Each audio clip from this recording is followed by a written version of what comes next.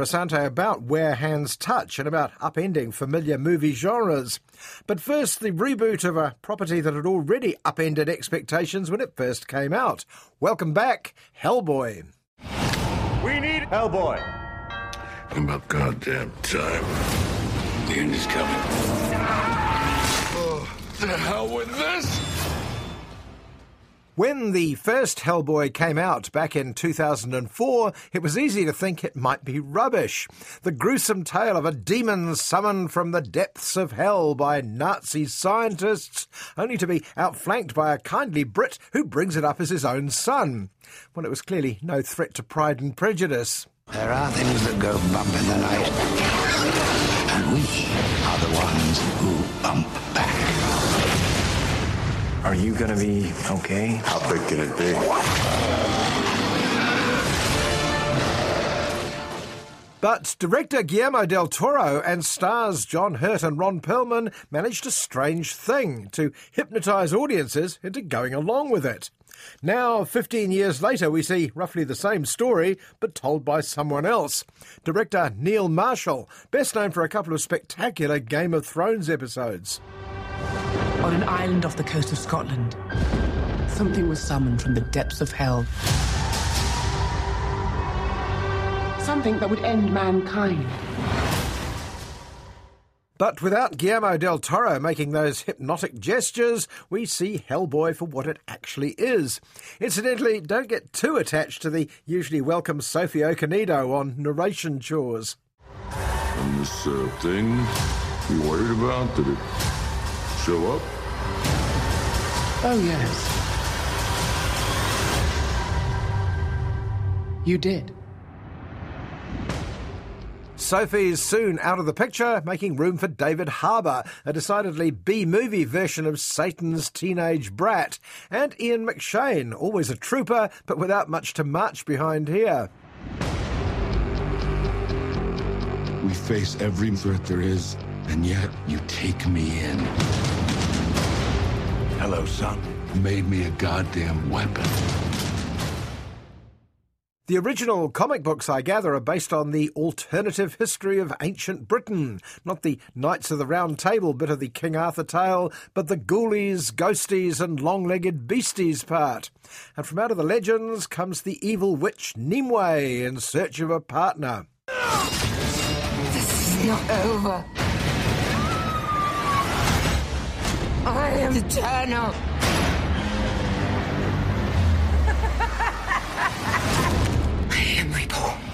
Nimue is played by Mila Jovovich, whose entire career seems to have been variations on this, mostly in Resident Evil films. Hellboy himself is played as an 80s heavy metal album cover, motion captured by a surly teenager. This is it. We're expecting a sign that says secret headquarters. Oi, I need some ID, love. Are you serious? Along the way, Hellboy tackles outsized giants, extremely ugly witches, and a demon that looks like the top half of a wild boar grafted to the bottom half of an all-in wrestler. That's Hellboy's job, we're told, wrestling demons. He warned us that something was coming. If there is ever an end in this forever war, it will be because of you and your strong right hand. Well, you can't wrestle demons without a motley crew, and in this case, Hellboy's crew couldn't be more so. Aside from father figure Ian McShane, there's a teenage girl called Alice, and a heavily scarred Korean officer who occasionally turns into a leopard. Haven't we got to be saving the world or something? Yeah, okay, come on. Let's get your game face on. Yeah, come on, let's do this.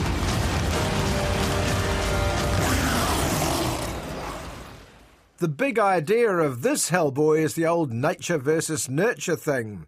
Will Hellboy's upbringing by kindly old Professor Broom outweigh his unpromising origins, as a demon from hell, remember, and lead to him being a harmless pizza-scoffing dude rather than the harbinger of the apocalypse? We belong together, you and I. We do, but this is not gonna work, you know, because I'm a Capricorn and you're not! Well, I think we know the answer to that one, and director Neil Marshall doesn't seem interested in steering the plot in any unpredictable direction. But what this Hellboy gains in the way of visceral video game spectacle, it loses as far as any engagement with the characters or anything like a plot.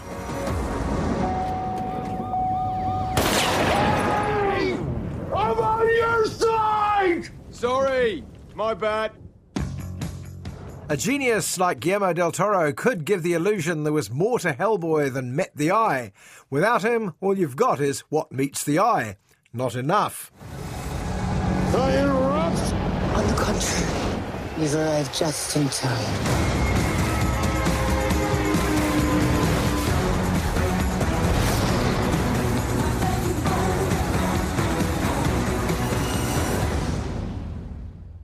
The argument for more diversity among filmmakers, more women, more people of colour and so on, is that it will lead to a wider range of stories on screen. And British Ghanaian writer-director Amma Asante is certainly proof that it can. Amma seems drawn to unlikely fish-out-of-water stories, the mixed-race Belle in a Jane Austen world, the white typist from Croydon who became an African queen in a United Kingdom. But where hands touch may be the most surprising. We have a new girl joining us today. Her name is Lena Schlegel. It's a good German name, but your face so un-German. Schlegel is my mother's name. It tells the story of a black German girl who fell in love with a Nazi at the height of World War II. Amma Asante, welcome to the programme. Hi, thank you. I think that last sentence might need a bit of unpicking. There were black German girls in 1944.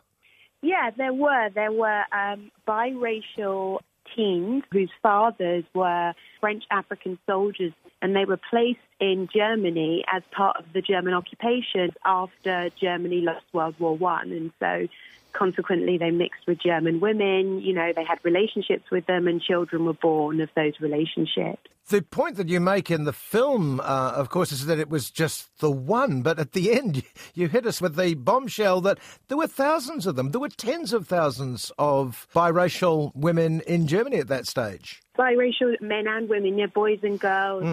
It was a consequence of colonialization, and what colonialization did was mean that there were more people of colour in European countries than we're often told or we often hear the histories of.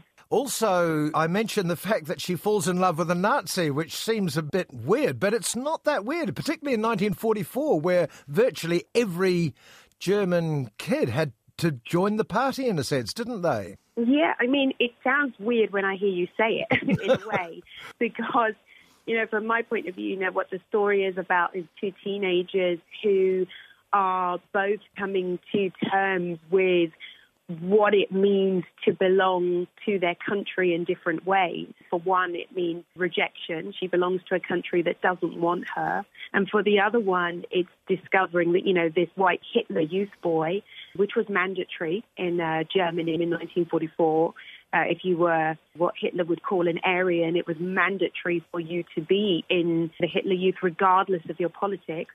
You know, he's coming to terms with what it means to belong to his country, knowing that it's eating its own tail, it's killing its own citizens, and working out how his moral compass is going to come to terms with that. And it's a devastating consequence for both of them, because this is not a world that they want to belong to, you know?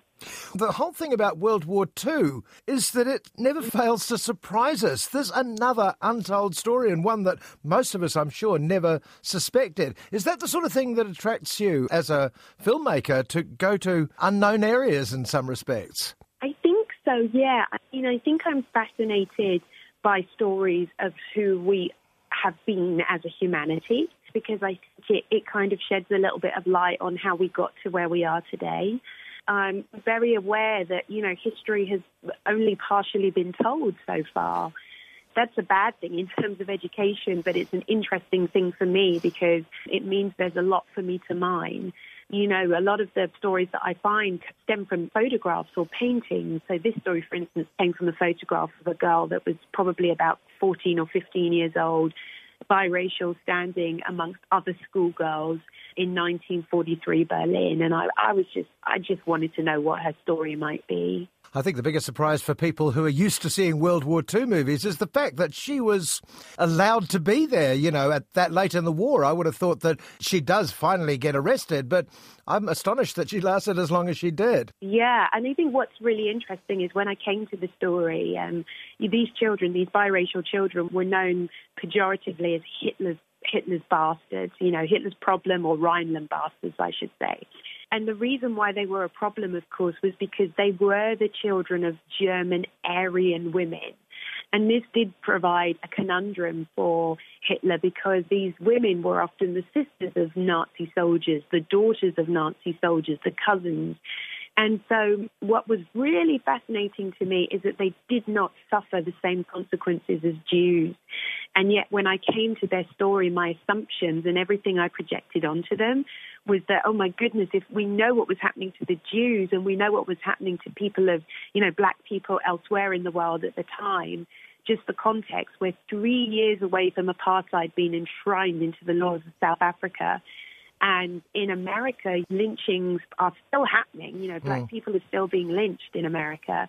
And so knowing that and knowing what was happening to the Jews, my immediate assumption was this must have been a devastating end for all blacks in Germany. And of course, what I learned was that was not the case. And what it really underlined for me is, if we didn't know already, but really brought it into an even sharper focus, the Jews were so much the target of Hitler that even blacks who were being persecuted elsewhere in the world had a greater chance of living in Nazi Germany than Jewish people did. That was to do with their numbers as well. There were a lot of black people in Germany, but not enough to be a threat. And they were young, except they could procreate. They could make babies, and that was a problem. It wasn't that I had not known I was different. I have papers for you. Wherever you go, they will protect you. As I reached 16, I realized Hitler had a plan for us. That was what really struck me as I did the research and I met black survivors of the Holocaust in Germany, was this tightrope they walked. They weren't Jewish and they weren't Aryan. That meant they didn't know whether they were going to be okay that day or whether they weren't, in the sense that they could be. They really, really could survive the war. But if they met the wrong SS officer on the wrong day, he could do what he wanted with them. We're in danger of making this sound a very grim, cause-based film, which it is, but it's not. The fact is that you're talking about two young people. Let's talk a little bit about Lena and Lutz. Well, Lena is just about to turn 16 as we come into the story, and it's 1944, so it's the final year of the war, but of course the Germans don't know that. She's this young girl who's growing up in a world where she's been born in the countryside in a relatively idyllic space, where who she is hasn't been a problem until very recently, when suddenly Hitler and the Gestapo have decreed that all biracial children should be sterilized without anesthetic, and her mother's trying to protect her from that. But Lena, at the same time, is this young girl who's coming of age and going through all the experiences that we all went through. She wants to test all of the boundaries. She wants to know what love feels like. She wants to go through the process of becoming an adult and experience all the joys of being a teenager, except the terrible thing is that she's existing in a world that's gone crazy, against this terrible backdrop. And then she meets Lutz, who's played rather nicely by George Mackay, who I remember in Captain Fantastic. He plays a very similar character, doesn't he? A very earnest sort of person who wants to be a good German, and he wants to be a soldier, and he wants to fight for Germany. And then he gets the job and realises how much he hates it. Yeah, I think the key thing about Lutz, he swallowed wholesale the story that Hitler told much of Germany, which is, this is about losing our honour during World War I, having France come and occupy us, how dare they? And he swallowed this idea that he genuinely is going to fight for his country and bring that honour back. And of course, what he starts to learn is that mostly what his country is doing is once again killing its own citizens. These citizens are Jewish, and these men and women and children who are disappearing are not disappearing to work camps, but actually are being worked to death and sometimes going straight to death in chambers. And he has to come to terms with, his experience is a kind of echo of Lena's. What happens when you're going from boy to man against the backdrop of war? I would have thought that a story as unfamiliar as this, Amma, people would have been biting your hand off to try and get this film made, but apparently it was pretty hard to get it up. It was. I think that when you're putting a character at the centre of a world where we haven't seen her before, there's an unfamiliarity with that, and in the film world, when things are unfamiliar, there's often a reluctance to finance. But at the same time, I was also doing something which was unusual in the sense that I was putting someone who was also unfamiliar. Amanda Stenberg is absolutely fabulous, and many people will know her from the first Hunger Games and the young girl who dies at the end of the Hunger Games. The little kid, that's right. She's gone on to do brilliant work since, and she plays this complex, incredible young woman who is discovering things in life for the first time and has to have that innocence. She's placed at the centre of this story. And at the same time, I'm British and I'm also black and I'm also female, and we often haven't had the opportunity to tell stories of World War II as black female filmmakers.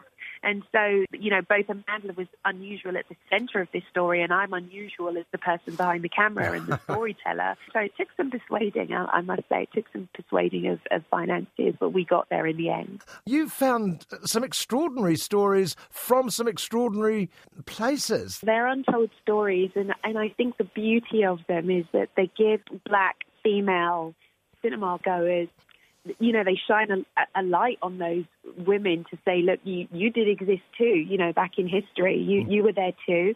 But the additional beauty is that all audiences can identify with them. And I know that when I did Belle, for instance, there was this feeling that this was a woman's story, a chick flick, so to speak. These are stories that women take other women to go and see. And if men go to see these movies, it's because some woman has dragged them to see the movie. But actually, Belle did really well amongst male audiences too. And I think that's the key thing, that once we accept that history belongs to all of us, and the really fascinating thing about history is how it touches all kinds of people in the most unlikely ways, we really come to see that history belongs to all of us. I know that recently the movie industry has started patting itself on the back a little bit about being more inclusive and diverse. Is that your experience at the moment? Things are changing very, very slowly. It feels like we're rounding a giant corner. We're a little way round that corner and we can't really see how far we've got to go yet, but we're definitely on our way to something. And I always feel like history will judge how well we're doing at this time, because just the nature of films in general, they take a lot of money to finance. They take a long time often to get off the ground. And so, I feel like it's going to be a few years before we can really look back at this period and judge it and say, look, how much further forward did we get? It's hard to tell at the moment.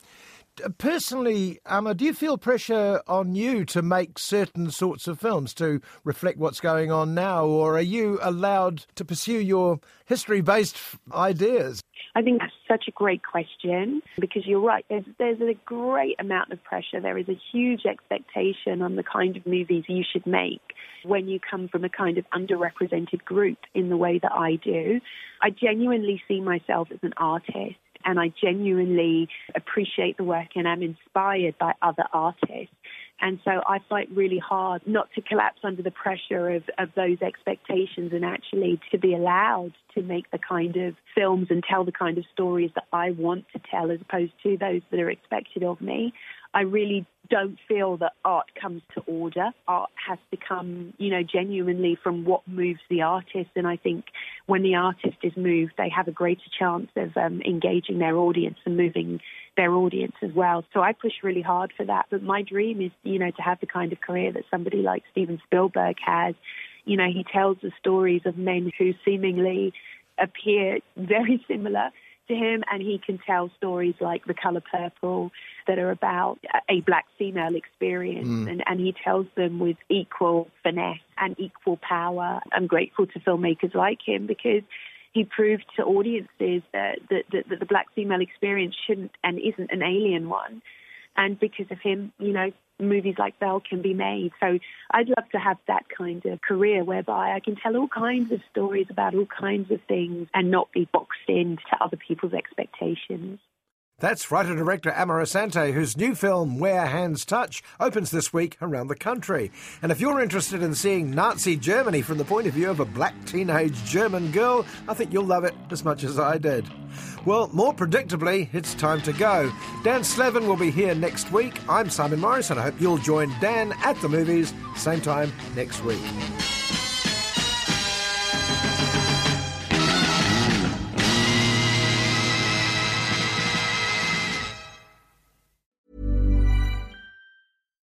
Botox Cosmetic, out of botulinum toxin A, FDA approved for over 20 years. So, talk to your specialist to see if Botox Cosmetic is right for you. For full prescribing information, including boxed warning, visit BotoxCosmetic.com or call 877-351-0300. Remember to ask for Botox Cosmetic by name. To see for yourself and learn more, visit BotoxCosmetic.com. That's BotoxCosmetic.com.